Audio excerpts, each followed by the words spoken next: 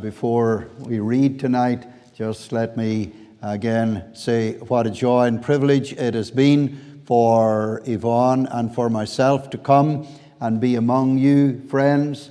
We appreciate all the support and interest and the prayer support that you share before the throne of grace for us. And thank you so much.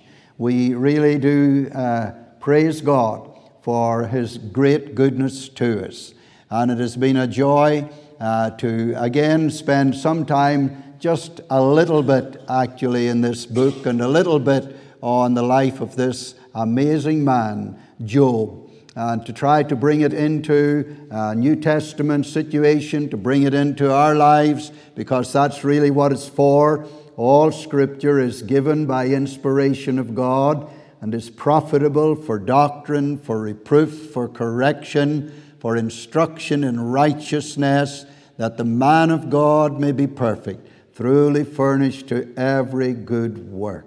So thank you so much for your prayer support. It's been a steady graft, actually, keeping going this last 3 or 4 weeks with the Wednesday night, and we appreciate God's blessing and protection on us in our traveling, that we were able to come each night, though some nights were not so nice to travel, but we thank God for His preservation on our lives and bringing us here and being with us then when we return home, not in the same evening, but in the next morning. And you've really been very, very kind to us, and you have been so good before the Lord in praying for us. We want you to keep on doing that. The year ahead is stretching out before us, and the claims and call of God is on us. We are thankful to the Lord that we're still able to do what we do as we do it. So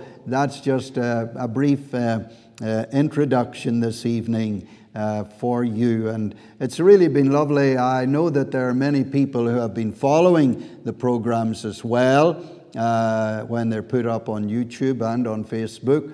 We can never tell where it goes, how many people it touches, and the impact that it will have in the days to come. But we continue to cover it by prayer and pray that the Lord will bless it to those who watch.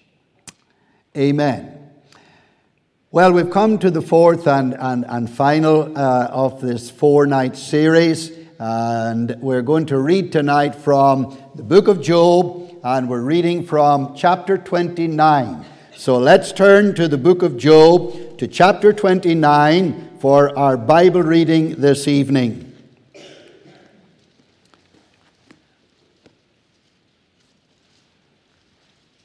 We're going to commence to read at verse 1.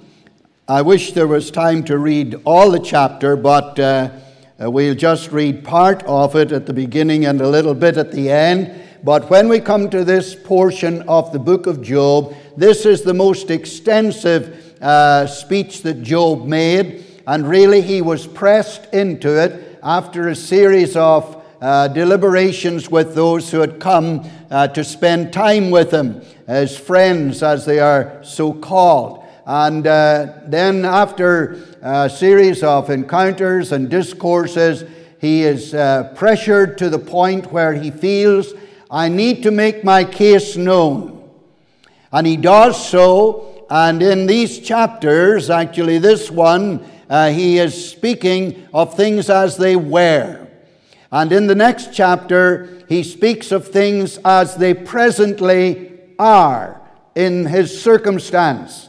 But then, in the next chapter, he makes his finest and final defense to the only recourse that he has, and that is to God, his Maker, and the one whom he loved and served. So let's read from chapter 29 and commencing at verse 1. Breaking into the speech that Job was making partway through it. Moreover, Job continued his parable or speech and said, Oh, that I were as in months past, as in the days when God preserved me, when his candle or his light shined upon my head, and when by his light I walked through darkness. As I was in the days of my youth, when the secret of God was upon my tabernacle, when the Almighty was yet with me, when my children were about me, when I washed my steps with butter, and the rock poured me out rivers of oil, when I went out to the gate through the city, when I prepared my seat in the street, the young men saw me and hid themselves, and the aged arose and stood up. The princes refrained talking and laid their hand on their mouth. The nobles held their peace, and their tongue cleaved to the roof of their mouth. When the ear heard me, then it blessed me, and when the eye saw me, it gave witness to me. Because I delivered the poor that cried, and the fatherless, and him that had none to help him. The blessing of him that was ready to perish came upon me, and I caused the widow's heart to sing for joy. I put on righteousness, and it clothed me, and my judgment was as a robe and a diadem. Let's continue reading, because it is the inspired word of God. I was eyes to the blind, and feet was I to the lame. I was a father to the poor, and the cause which I knew not I searched out. And I brake the jaws of the wicked, and plucked the spoil out of his teeth. Then I said, I shall die in my nest, and I shall multiply my days as the sand. My root was spread out by the waters, and the dew lay all night upon my branch. My glory was fresh in me, and my bow was renewed in my hand. Unto me men gave ear, and waited and kept silence at my counsel. After my words they spake not again, and my speech dropped upon them. And they waited for me as for the rain, and they opened their mouth wide as for the latter rain. If I laughed on them or smiled on them, is the word, they believed it not, and the light of my countenance they cast not down. I chose out their way, and sat chief, and dwelt as a king in the army, as one that comforteth the mourners. But now, dear loving Lord, we pray, write thy sacred word in all our hearts. We are at thy feet, Lord. We feel very small this evening in the presence of this spiritual giant of Old Testament times. But we realize, Lord, that he is there as a template, as an example, as someone to whom we can look and, yes, Lord, aspire. And yes, Lord, by the grace of God, experience what Job experienced even in his deepest, darkest trial, that there is victory all the way, all the time, for all the people of God. Please, Lord, help us.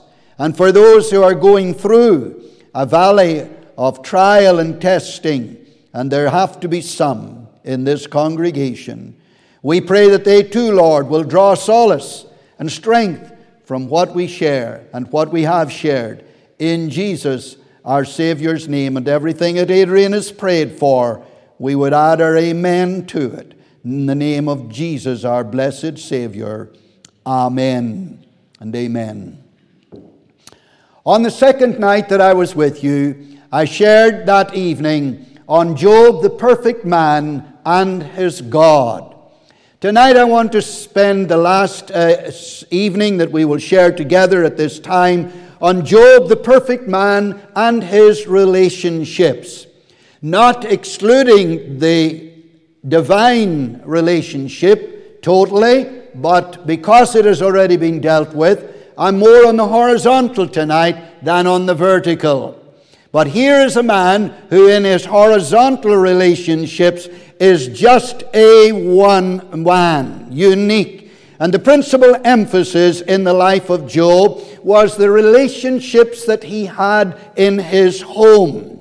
His relationships then with his servants, his relationships in the community, and indeed his relationship with those who had come to spend time with him that we came to know as his comforting or endeavoring to comfort friends. So he had a lot of relationships.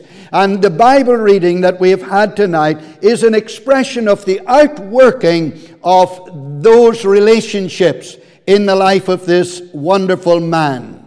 And so we're looking at him tonight, more particularly in his relationships to people. You know, really, we cannot separate our relationship with God from relationships with people. And when the Lord Jesus was speaking, he said, "Thou shalt love the Lord thy God with all thy heart, with all thy soul, with all thy mind, and with all thy strength." There is one of the great commandments. And then he says, "Thou shalt love thy neighbor as thyself." So he gives them a horizontal relationship, a love relationship, but he also speaks of a vertical relationship, but he also speaks of a horizontal relationship or relationships. And this, of course, is bound up in the Master's teaching. And here we have Job in his family, and we could take it on in our lives, in church, into the community, because we are social beings. No man liveth to himself, says the Bible, and no man dieth to himself. We cannot live in our world without having an influence on people who are all around us. And the ripples that come out from our lives, like throwing a stone into a pond, they go out and out to the very edges. And Mr. Campbell, the Reverend Duncan Campbell, used to say that we create impulses and impacts in lives here that will stretch out into eternity. Our lives are very influential, amazingly and more so than perhaps we like to think about. And here in this life we have an exemplary life. Job, the perfect man. And that relates primarily to his relationship to God. But in his upright relationship, as I said, it relates to the horizontal. And that would be our expectation, that what he believed in, what he knew, how he related to God, would work out in everyday life. And it did. It did. So to come back, again, perhaps for a little while, we have Job in his home. Job in his home. What a home that must have been.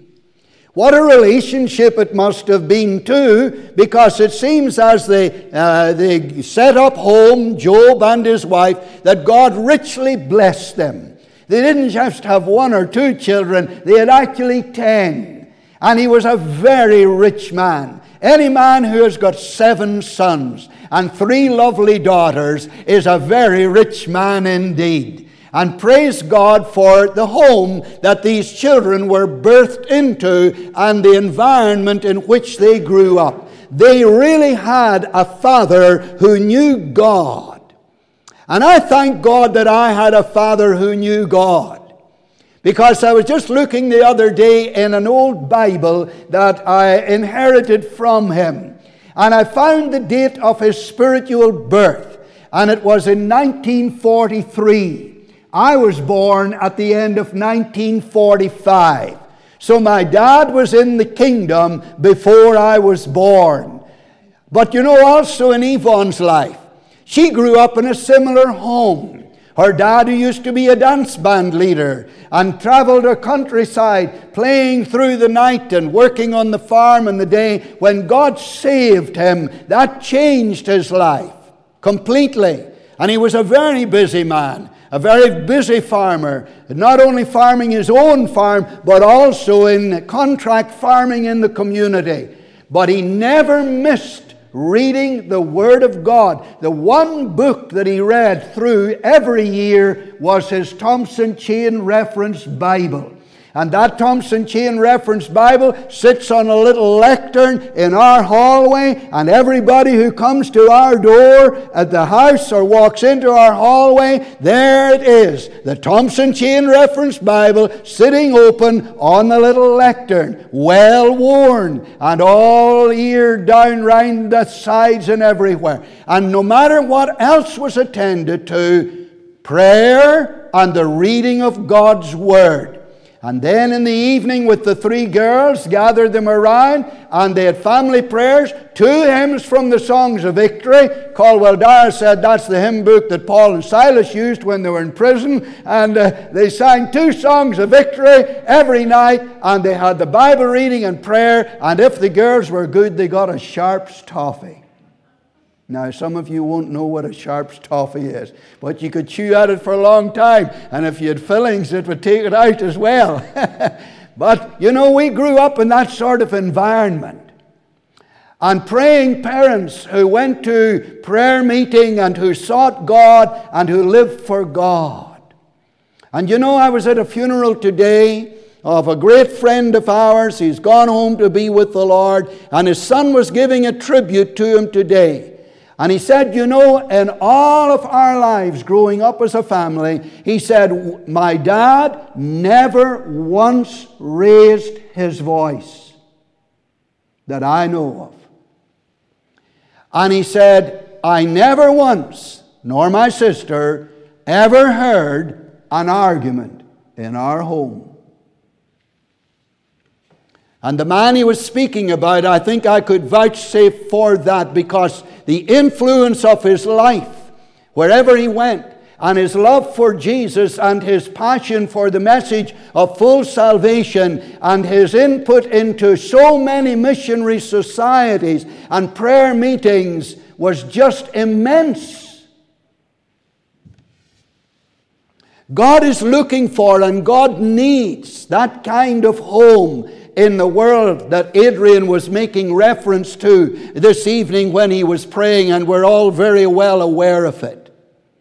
And you know, my family's greatest need is my total dedication to God. My family's greatest need is to see the sanctified life working out in my relationships with my wife, in my relationships with my children, in my relationships with my relatives and my neighbors and my friends and the people that I share with. They see more than we are aware of. And so to look back over the life of Job and to realize that as the children grew up, not only when they were young, but when they became adults, here is a man who had an altar and a prayer life and sacrifices that were offered on their behalf. Not because they had outwardly or knowingly on Job's part had sinned against God, but just in case they had. Just in case they had. Job was erring on the safe side to keep a hedge around his family so that the very most that he could do for their best life and living would be done. You know, my dear people, I have to say this, that even though some men and some people have done all that I've shared of, they still can have wayward children. There were godly men in the Bible and leaders whose family didn't always follow the Lord. So I'm not pronouncing a judgment on your life if your children are straying. But I encourage you with this message: train up a child in the way which he should go, and when he is old, in the Hebrew, when he is older, he will not depart from it. My friends, there is something that is very difficult to erase, and it is the seed that is implanted in the hearts of our children when they are young.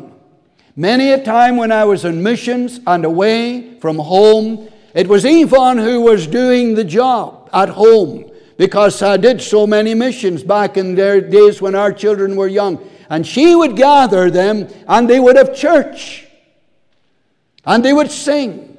And the Bible would be read. And so the seed was planted. And ladies and gentlemen, that seed is the incorruptible seed of the Word of God, which liveth and abideth forever. Sow the seed early, and then look and wait and believe for God to cause it to germinate somewhere, sometime, maybe when you're least expecting it. I would like to have grown up in Job's home in those days long ago when such an influence of godliness was around about my young life. And that was a substantial period of time. Job's relationships in his home. I imagine he had a good relationship with his wife. Even whenever things were very difficult, and she was a bit chagrined by what was happening, and she was a little bit sharp, and she vented off, and she said, "Curse God and die." But before she said that, she said this, "Dost thou still retain thine integrity?" Job's wife had seen him. She had watched him. She lived with him. And the people who live with us know us best. Reminds me of John, who was testifying in a meeting, and he was getting on well and he was having good liberty, and there was quite a crowd. And then just down near the back, a woman stood up and she said, "John, remember I'm here." It was the wife. It kind of cut his liberty a bit. "Dost thou still retain thine integrity?" I thought about Job's wife, and I wouldn't want to misjudge her. Because when we think of it, this woman had suffered immensely also. She had seen 10 of her children carried out of the home. 10 of them who had died. We have watched families, and we have watched women weeping and beating their breast in anguish and agony because their children and grandchildren and loved ones and relatives have died and perished this week in the land of Turkey and in Syria. What anguish! Indescribable anguish. She too had suffered. She was no longer first lady in the district. Now she was the wife of a man who was rejected, cast off. A man who was going through a deep, dark trial.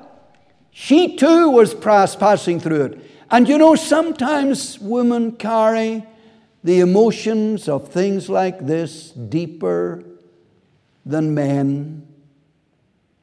Or maybe it is that ladies show their emotions a little bit more than men. But both feel the anguish of events like this. So let's not judge her too harshly. Because when I'm speaking about it, just let's remember that she was still there for Job at the other end of the event. And she was still there to be a mother again. And another lovely family was birthed into that home. And God replaced what had been taken away. And in the latter part of the book, it says, "Of the daughters of Job, there were none fairer in the land." God is good. And God is always good. So maybe tonight, wife, you're going through a difficult trial. Maybe you feel a little bit afraid. And sometimes you speak sharply. Just remember that God is in control. And the circumstances that you're passing through, He's allowing them for some purpose. Not that you might become a failure. Not that you might shake your fist at God, but that you might be better after it than before you're gone into it. Job in his home.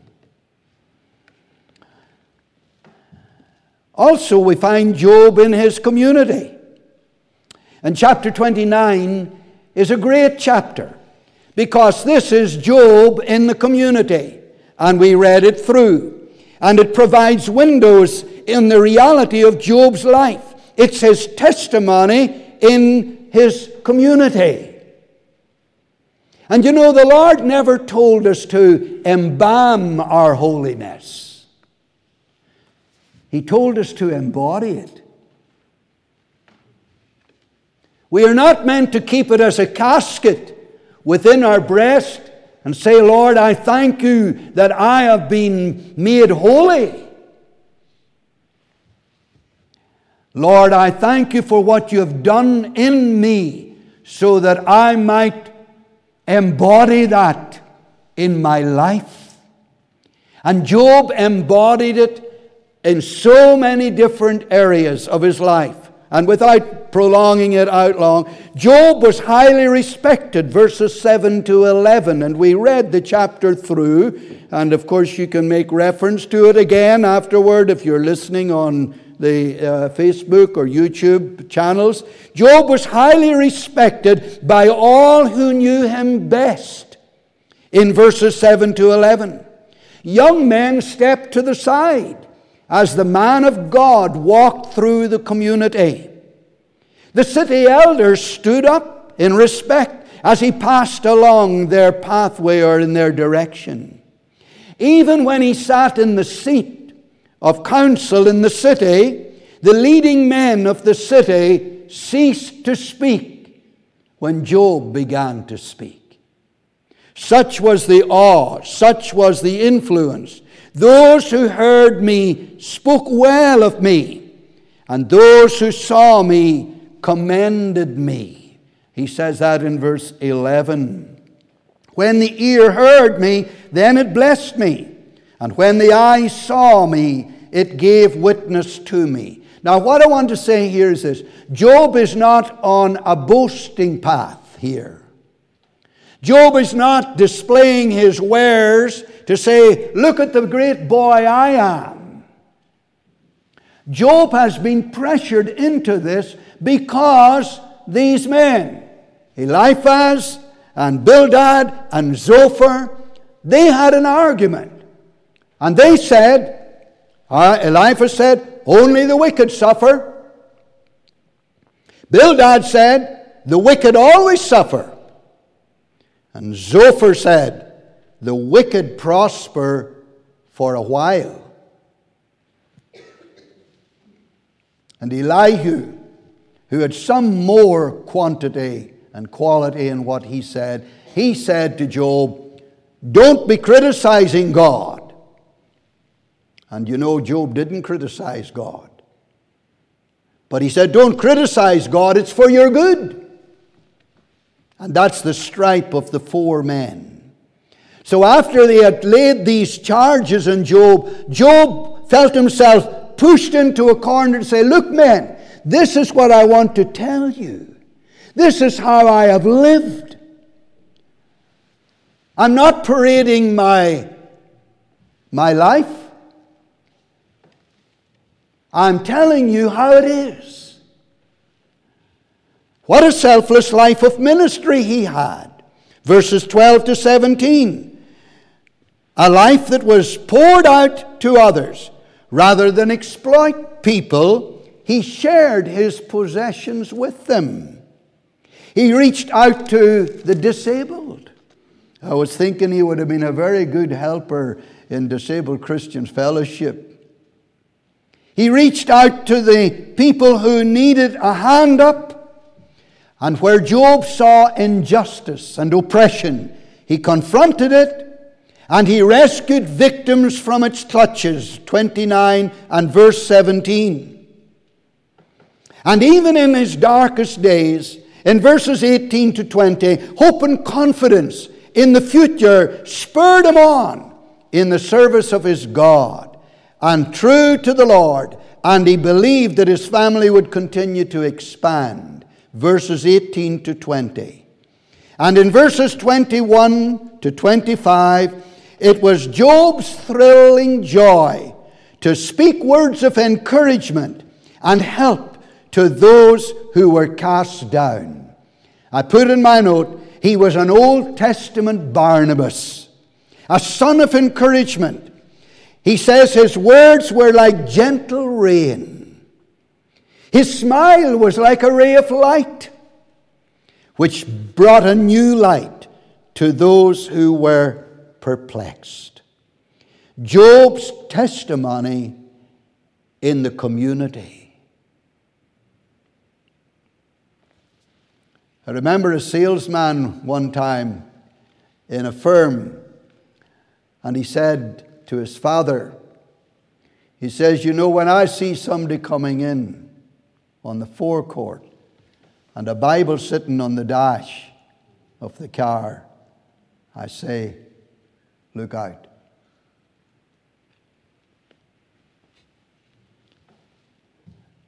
Not everybody who professes to be saved has a testimony that rings true. Not everybody who says, I'm the Lord's, lives like the Lord. And the sad tragedy of Northern Ireland is so many whose life's testimony has, instead of being a stepping stone, has been a stumbling block to the ungodly and unconverted. They're looking at your walk, not listening to your talk. They're judging by your actions every day. Oh God, by the grace of God, by the divine anointing of your Spirit, let my life be a display of the beautiful Jesus that I profess to know. Let the beauty of Jesus be seen on me and through me, all his wonderful passion and purity. O thou Spirit divine, make all thy nature mine, until the beauty of Jesus be seen in me.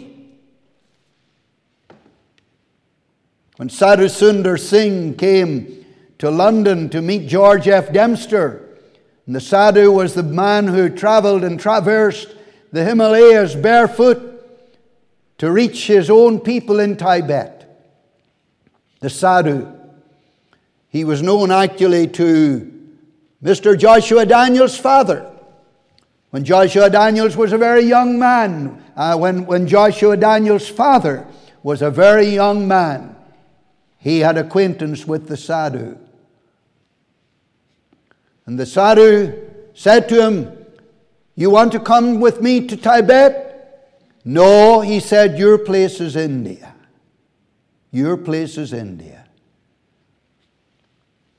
But when the Sadhu came to London, and he arrived at George F. Dempster's home, and George F. Dempster was a very special man of God who lived in London, a minister, and he worked in the docks to win the dockers for Jesus.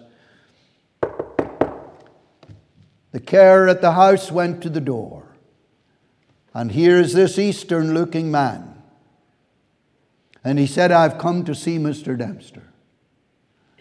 Oh, she said, I'm sorry, but Mr. Dempster is in his study. And he is preparing for a service. And this period is sacrosanct. But I insist, said the man, I must see him. She went to the study door. Yes. She said, there is a man, a gentleman at the door, and he insists that he must see you. And he said, who is he? She says, I don't know who he is, but he looks like Jesus.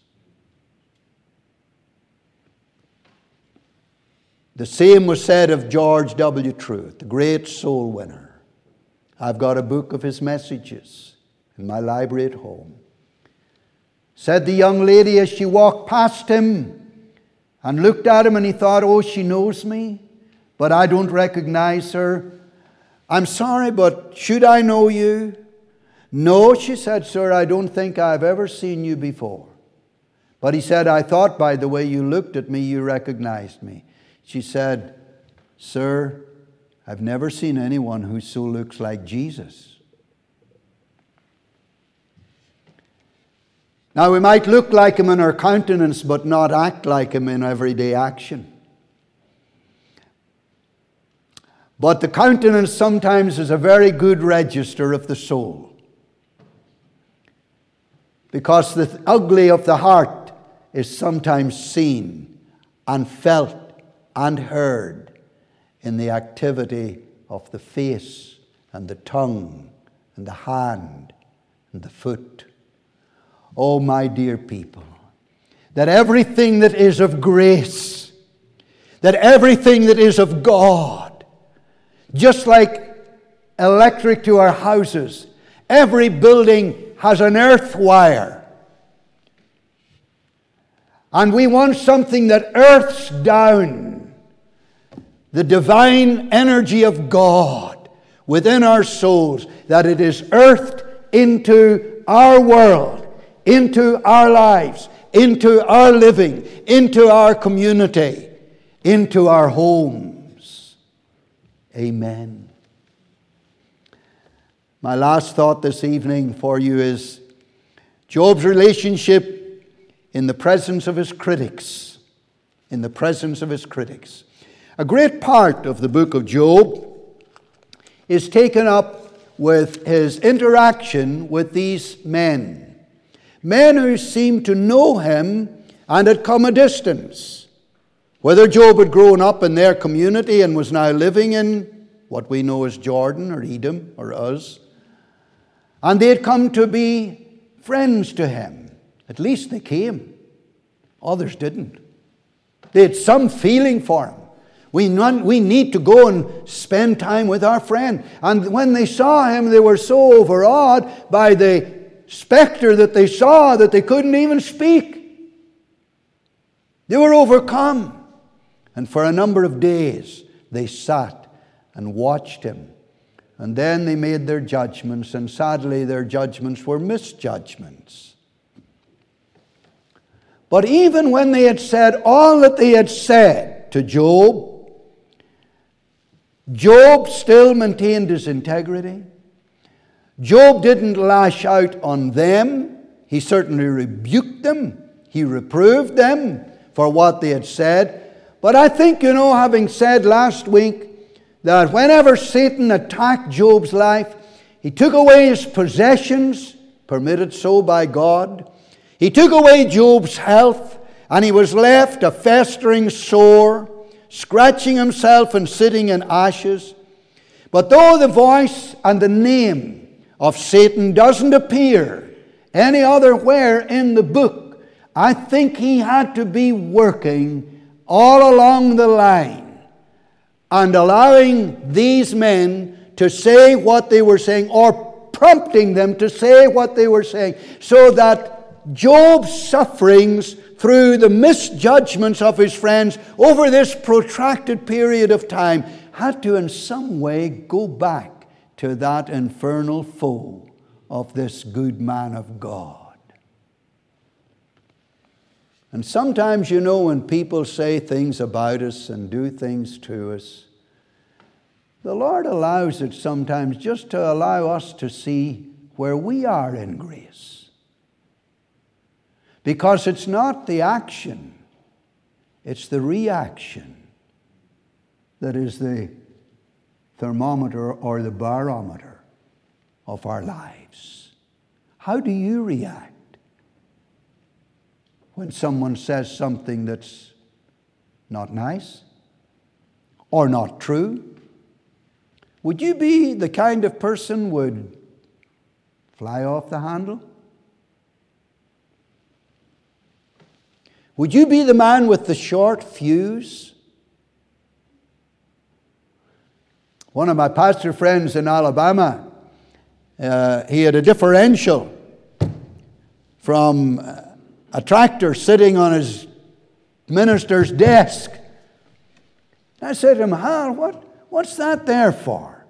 He said, Brother Eric, before God sanctified me, he said, when I was working at machinery, if I couldn't get a thing to move, he said, I got into it. And I just went full at it, full blood, and lost the head. But he said, when God dealt with me at a deeper level, he said, that differential was the last one, he says, that I lost the head with. And I have it there as a reminder. Job, going through the trials that he had gone through and being tested like he was by these men, still after it was all over, God stepped in and said to these men, the thing that you have said about my servant Job is not true. And then he said, Job, pray for these men. What a challenge that was. Pray for these men who have said all these things about you. And Job did. And the sun shone down on Job, and God blessed him and touched him again. God says, pray for those that despitefully use you and say all manner of evil against you falsely for my sake. Old Mr. Nicholson said, as long as it's false, but he says if it's true, God help you. He prayed for the people who had mistreated him. You know, I put here, character supersedes circumstance. Because in Job chapter 30, we pass through Job's valley of the shadow. The deep, dark trial that he was in. But even through it, his character still superseded the circumstance. What he was as a refined man, pure strained honey. As I said to you in the first evening, his name. What he was in his heart came through, came up on the surface. So that the character of Job shines out. And after he tells the men how it is with him now, and he feels he has said all that he can say, the question arises, have I any recourse? Is there anyone else that I can appeal to who will come on my side? And bearing in mind that through all of this, God was a silent God.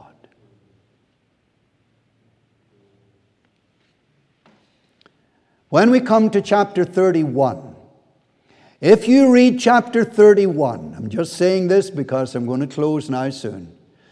20 times in chapter 31, you will read a little word, very small, but extremely significant. Do you know what it is? If.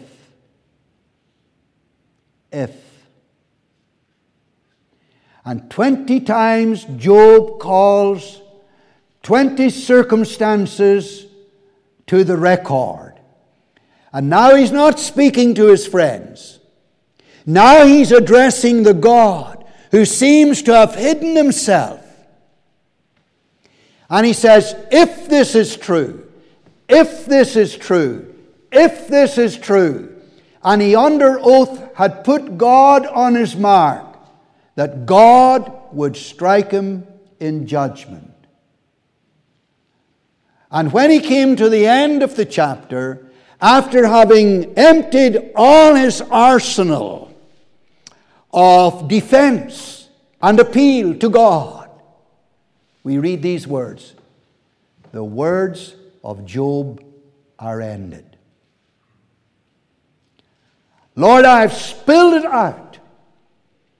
I've told you just how it is, just how I feel.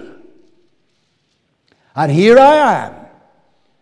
And if on any of these grounds my judgment is far-fetched or misplaced, or I am indeed guilty, then come and demonstrate your justice. And everybody was silent. His friends, they were stunned silent. Do you know what? They were expecting something to happen. They were expecting a shaft of lightning or a sudden strike or some judgment. But instead of that, the silent God became the speaking God. And when Job had come to the end of himself, it was the beginning of God presenting himself. And as you read through the end part of this book, which we haven't time to deal with now, my dear friends, it was worth it for Job to stand true and stay firm, believing that God would vindicate him. His accusers were sure that God would condemn him. But then he said, I have heard of thee, the hearing of the ear, but now my eye seeth thee. Job, the perfect man, and brighter vision. Now I see it. Oh God, what I was passing through was such a dark valley. No voice from heaven, no light that I could see, sailing like Paul, 2 weeks neither sun, stars, or moon, and the tempest blasting and blowing.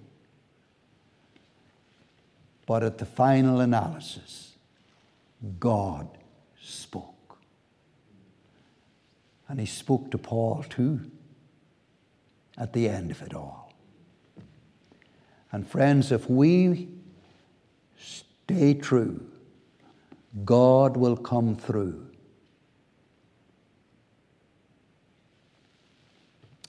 This is not in my note. This is as I hear the voice of God. You say, Pastor Eric, if you only knew the travail of my soul, if you only knew the complexities that are in my life, and it seems like I'm grasping straws. I want to tell you this evening that your prayers are heard in heaven. And if God is quiet,